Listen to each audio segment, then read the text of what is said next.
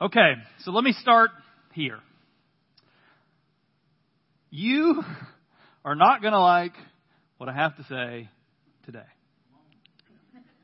Why? Anytime we talk about suffering and God's use of suffering to bring change, transformation, and encouragement, we don't like it. And let me be real honest for those that think this pastor is the most spiritual person in the room. Which you're probably wrong. Maybe. Who knows? Is I don't like it either. I don't like suffering. I don't like pain. I don't like things that don't go the way that I think they should go.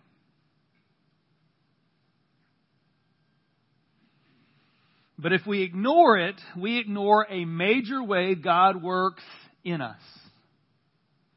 The struggle, and you're going to hear a word which might bring you to where I'm going to go today. The struggle and sifting is the fast track to seeing God and experiencing God.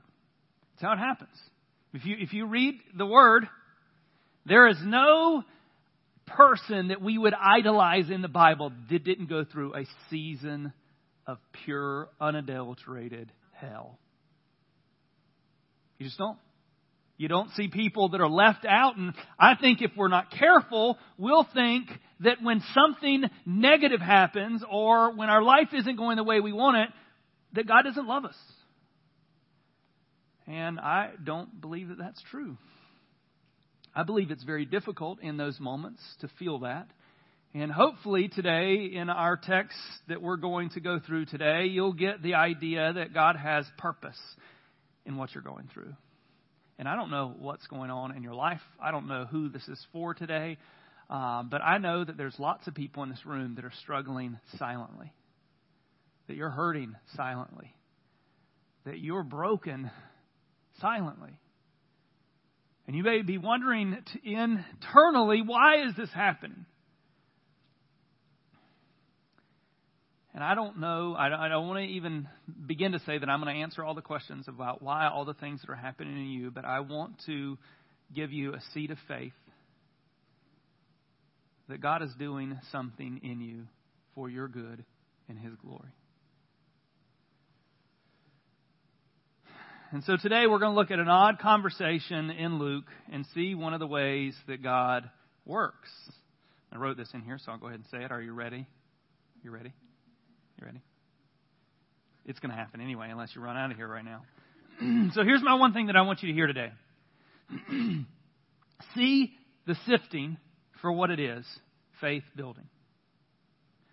I don't think anybody in this room would not agree with the statement, I would like to have greater faith. Like not many people, if you love Jesus and you're in this room, you may not want to do what it takes to get the greater faith, but you want it.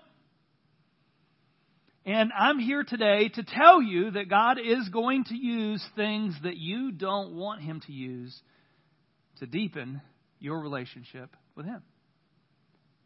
And we can either, because it is a choice, surrender and trust Him. Or we could get into this little wheel of repeating the same folly over and over and over again. Or we can surrender, not surrender and make our life easy, but surrender and trust Him and see what He's doing. So let's pray. God, we need You. And in the text today, You say that You're praying for Your disciples. Right now. That You actively are praying for those in this room that are struggling, that are struggling with their faith. Their faith is teetering because of the things that they're going through. And Lord, today I pray that there would be strength in abundance for those that surrender, for those that say, God, I want to see Your hand in this, and I want to trust You until I get to the other side. We pray these things in Jesus' name. Amen. So it'll be on the board, but if you've got your Bibles with you, you can open up to Luke 22. I think it's important that you read what's around text Sometimes we can get a verse or two, because really I'm focusing on two verses 31 and 32. But I think if we're not careful, you'll miss this thing that goes on before, which is just crazy. So we're going to start in 24. A dispute also arose among them, the disciples, as to which of them was regarded as the greatest.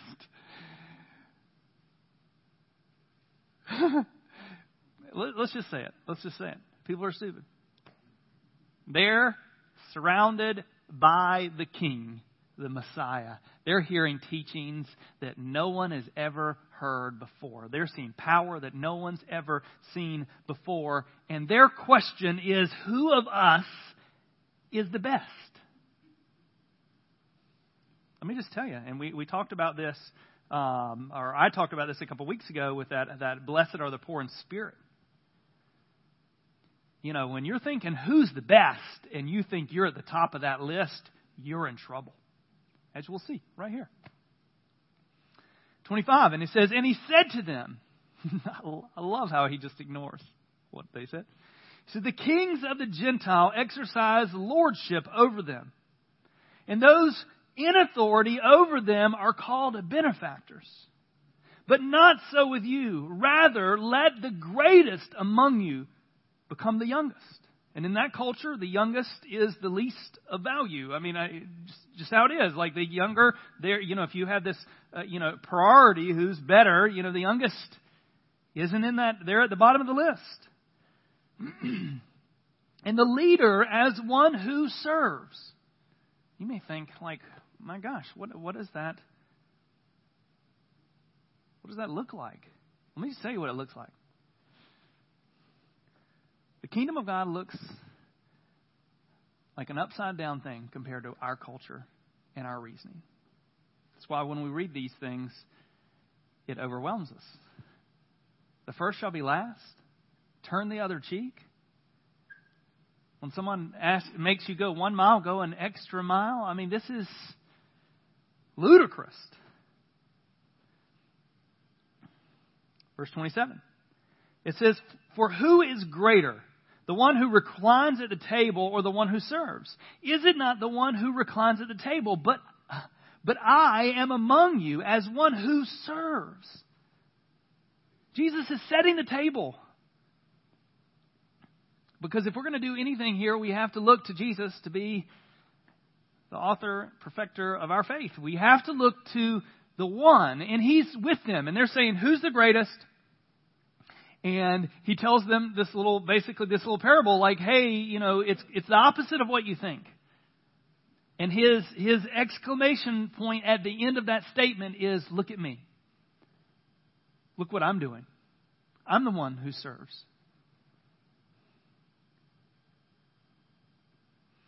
And then he says in the 28, 29, and 30, probably after they've just been kind of brought down from, hey, who's the greatest? He says some pretty astounding statements right here. Verse 28.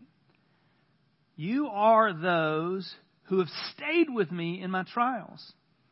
And I assign to you, as my Father assigned to me, a kingdom, that you may eat and drink at my table and in my kingdom, and sit on thrones judging the 12 tribes of Israel. I mean, we're getting ready to get into some verses that are like a punch in the face. And Jesus just tells them, hey guys, you're going to eat with me in the kingdom. You're going to be at my table. You're going to sit in judgment over the 12 tribes. These are the guys that, in as much as they're like struggling with who's the greatest, Jesus basically tells them, you are going to be in this position of power. And then it clicks.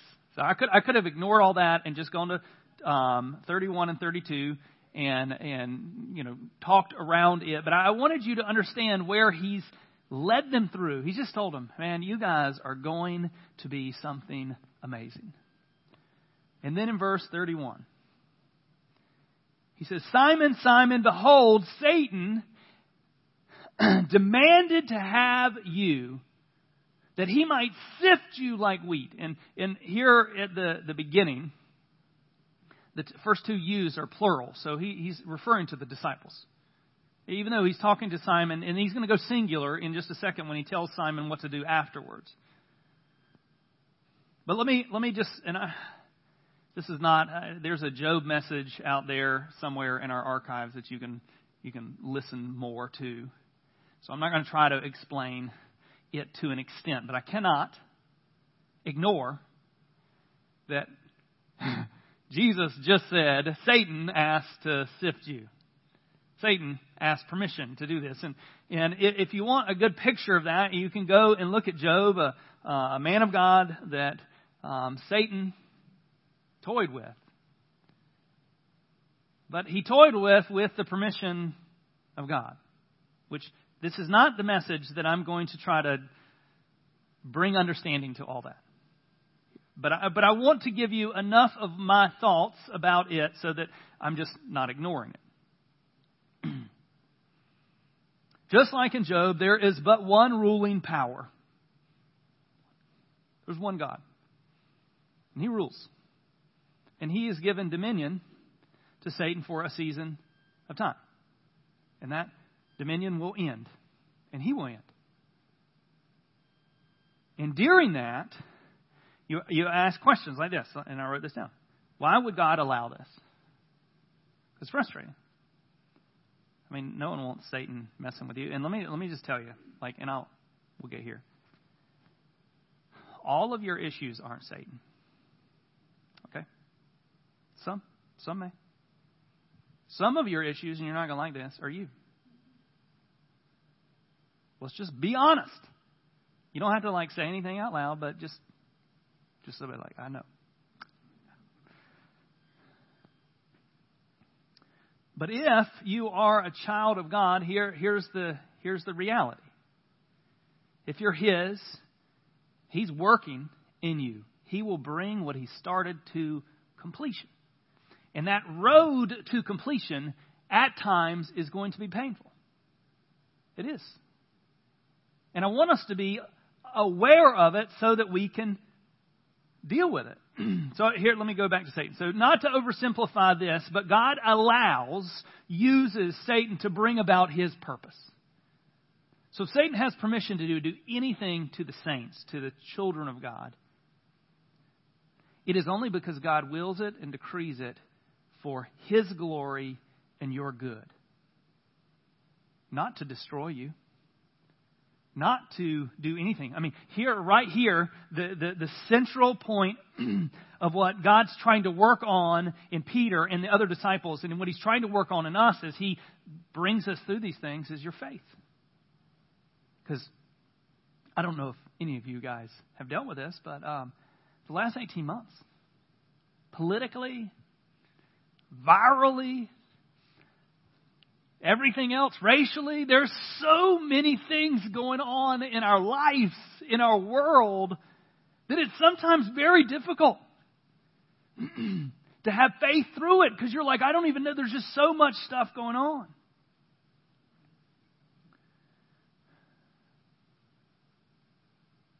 So God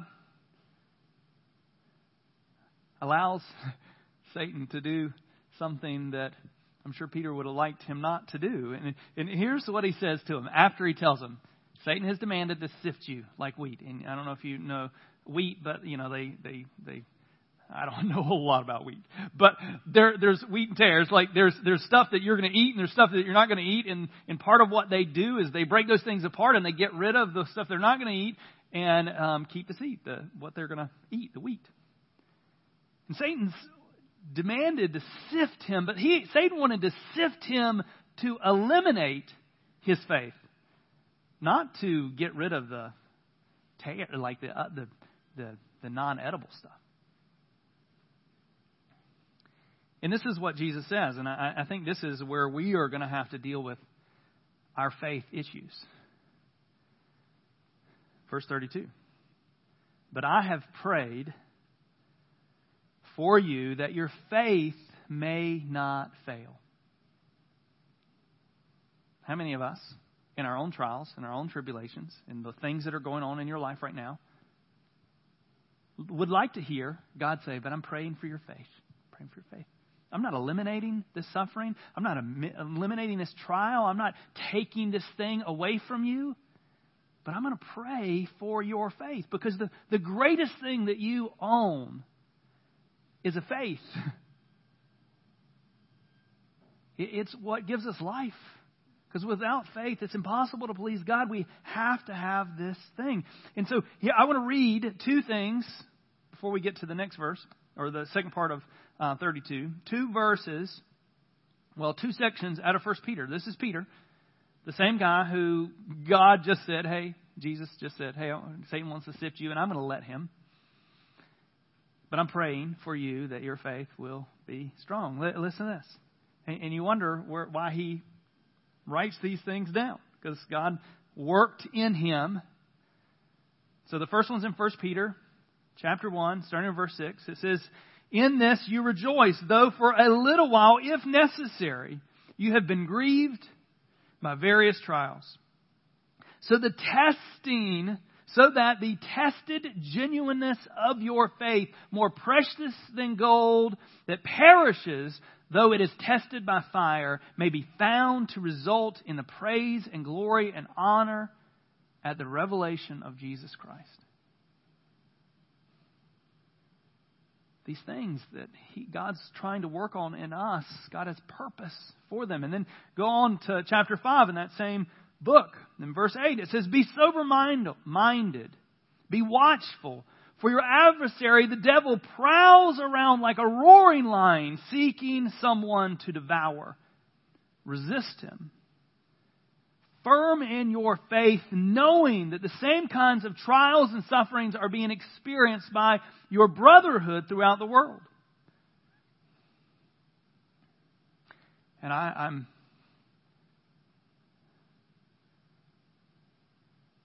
don't think we understand what's going on in our world. I mean, the believers in Afghanistan are literally struggling for their life. And here we are in a rented, public, county-owned building preaching the gospel. Our struggle, I'm not diminishing it, is minor compared to those in our world. And he's saying, hey, like it's across, like there's suffering going on across the world. Verse 10. It says, after you have suffered a little while, the God of all grace who called you to His eternal glory in Christ will Himself restore, confirm, strengthen, and establish you.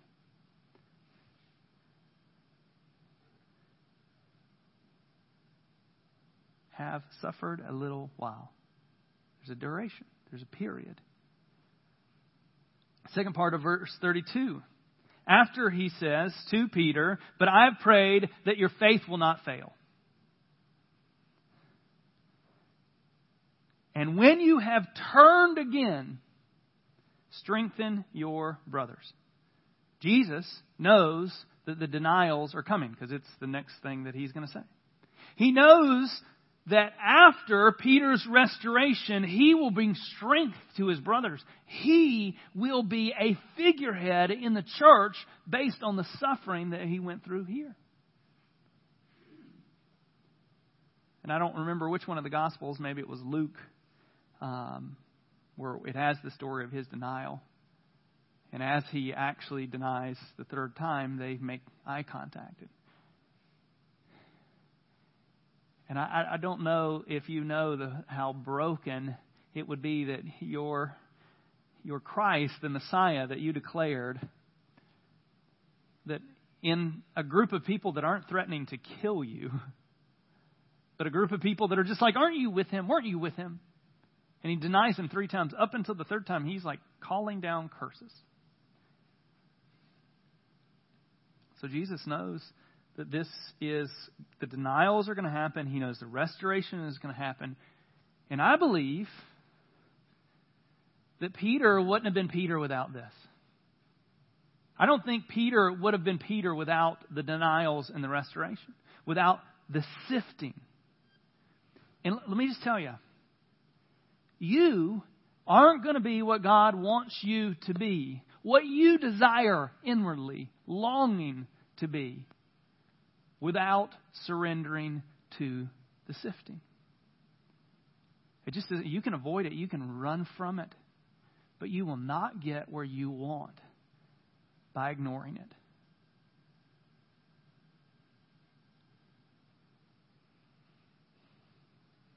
So who has strengthened you? Because this is what happened. So it was plural. Satan wanted to sift all of the disciples.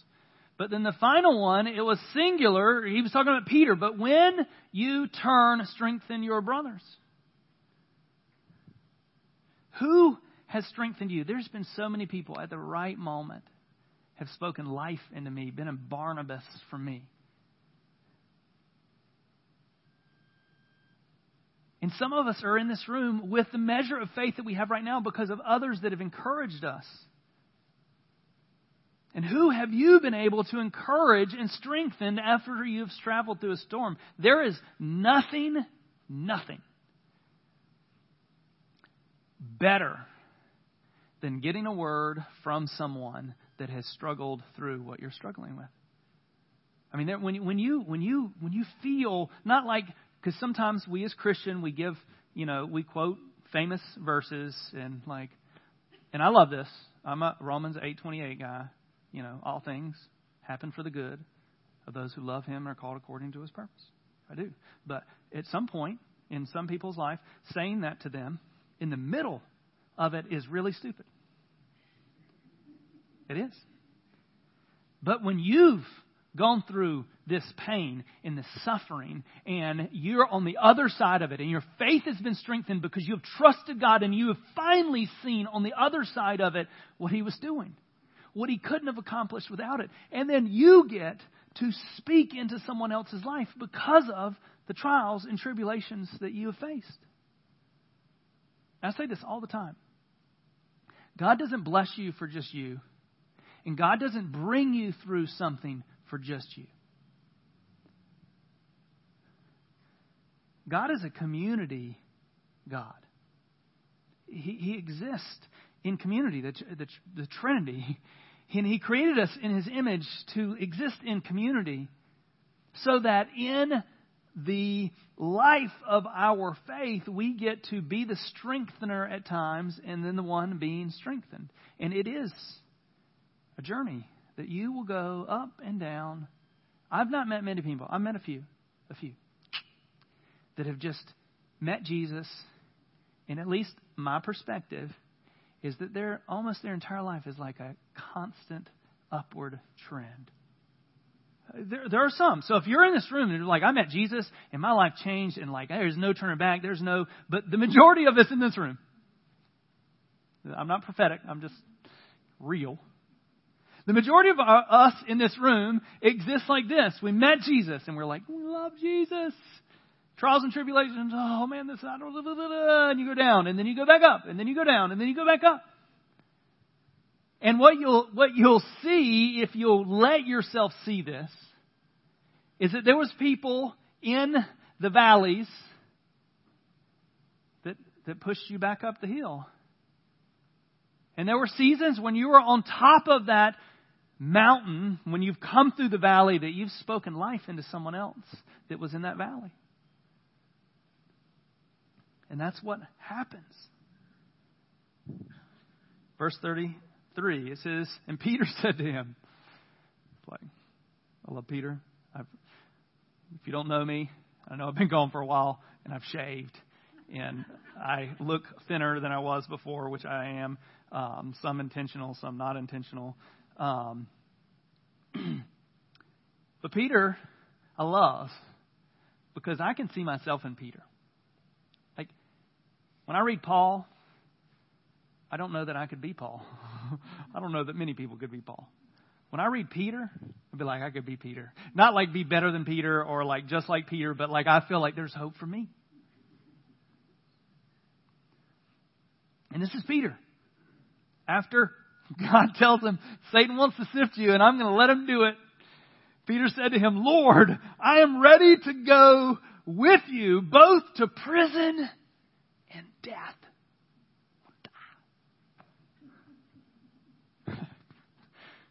in 34, Jesus said, I tell you, Peter, the rooster will not crow this day until you have denied 3 times that you know me. And this is honestly what I think part of our pain and suffering and why it's allowed and how God uses it is that we are naturally not humble people. Humility was coming to Peter that night. And that humility was going to wreck him so much so that he preaches a sermon a few days later. And 3,000 people say yes to Jesus. And I honestly don't believe it was that great of a sermon. Let me just tell you. Because Paul said the same thing.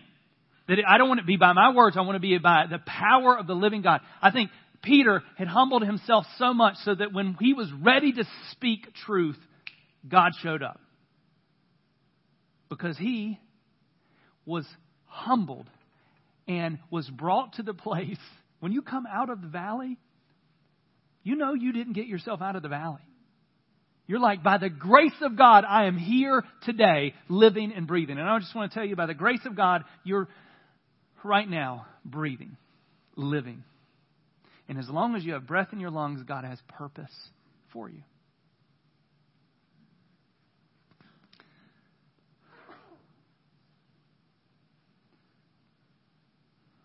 Let us be like Job. Job made a statement. I'm going to read one in ESV and then in the King James, New King James. I like both of them, but I like the New King James, the word he uses, because it's where I want you to think today. So Job lost his family, his wealth, his possessions. He lost everything. And the one thing that you'll get from reading Job is that Job, by God's own admission, was a good man. Which I don't know that God's having a Job conversation with Satan about us. That we're that. Like, have you considered my subject, Job?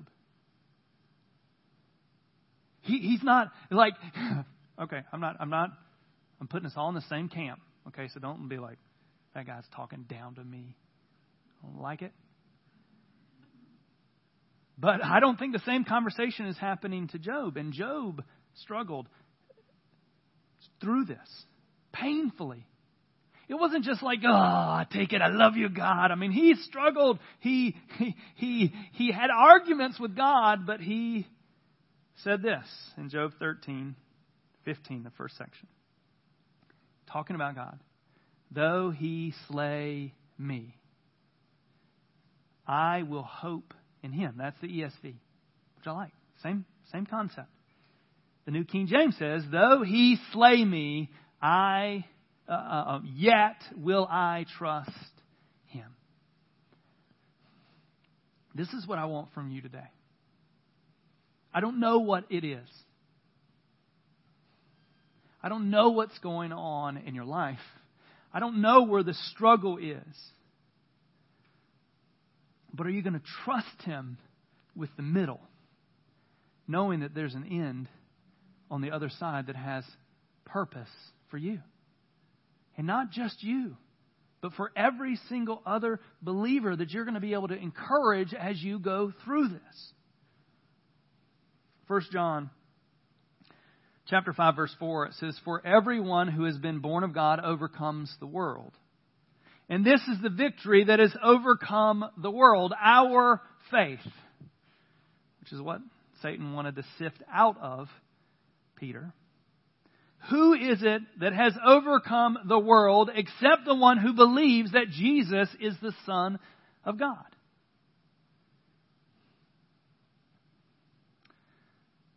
I think sometimes, if we're not careful, we'll give God's promises to everyone. Whether you love God or not, whether you surrender to God or not. And we tell people that it's going to be all right and God has some good plan. And let me just tell you that this, just like Romans 8:28 that I quoted just a second ago, is for those who love Jesus.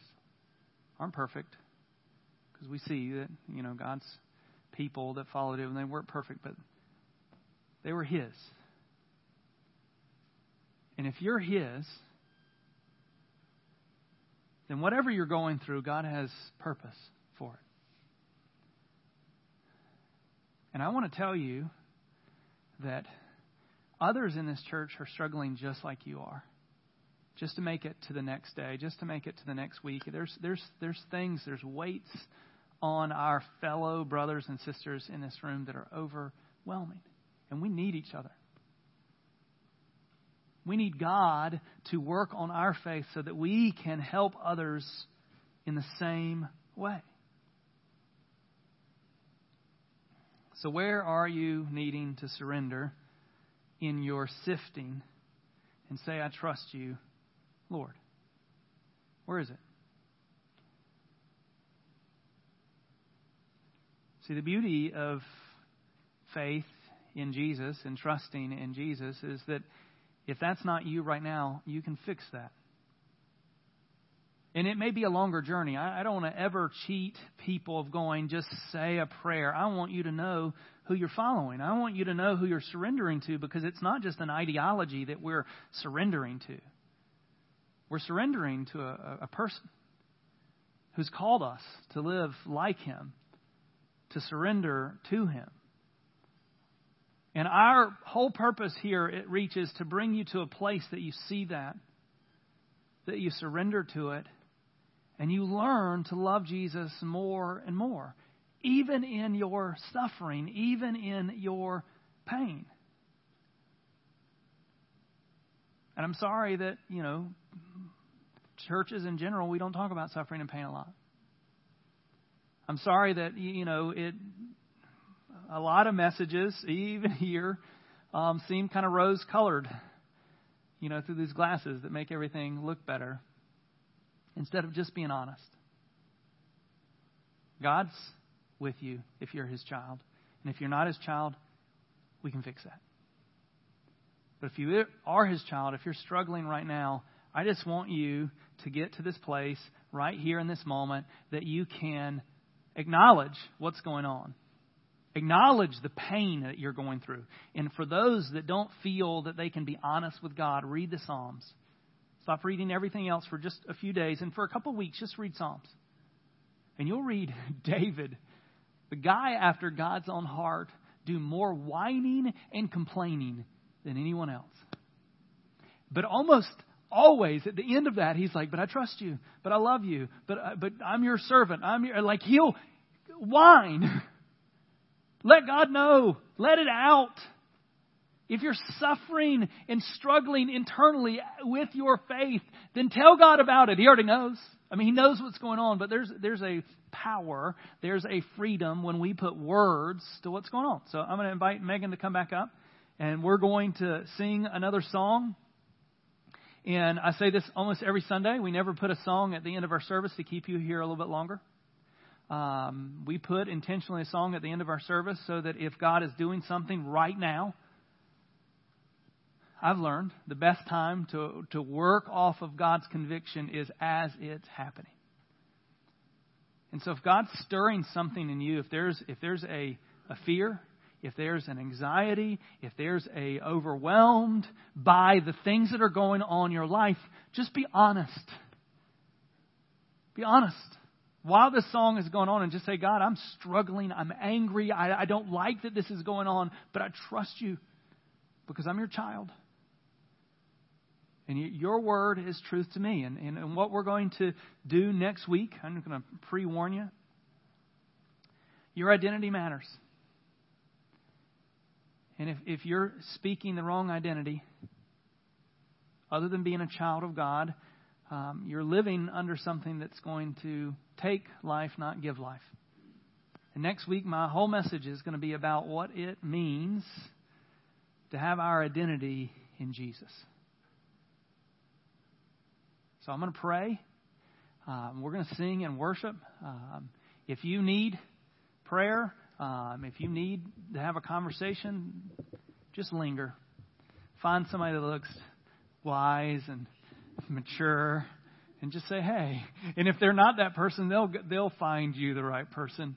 But we're here. for you. Let's pray. Jesus,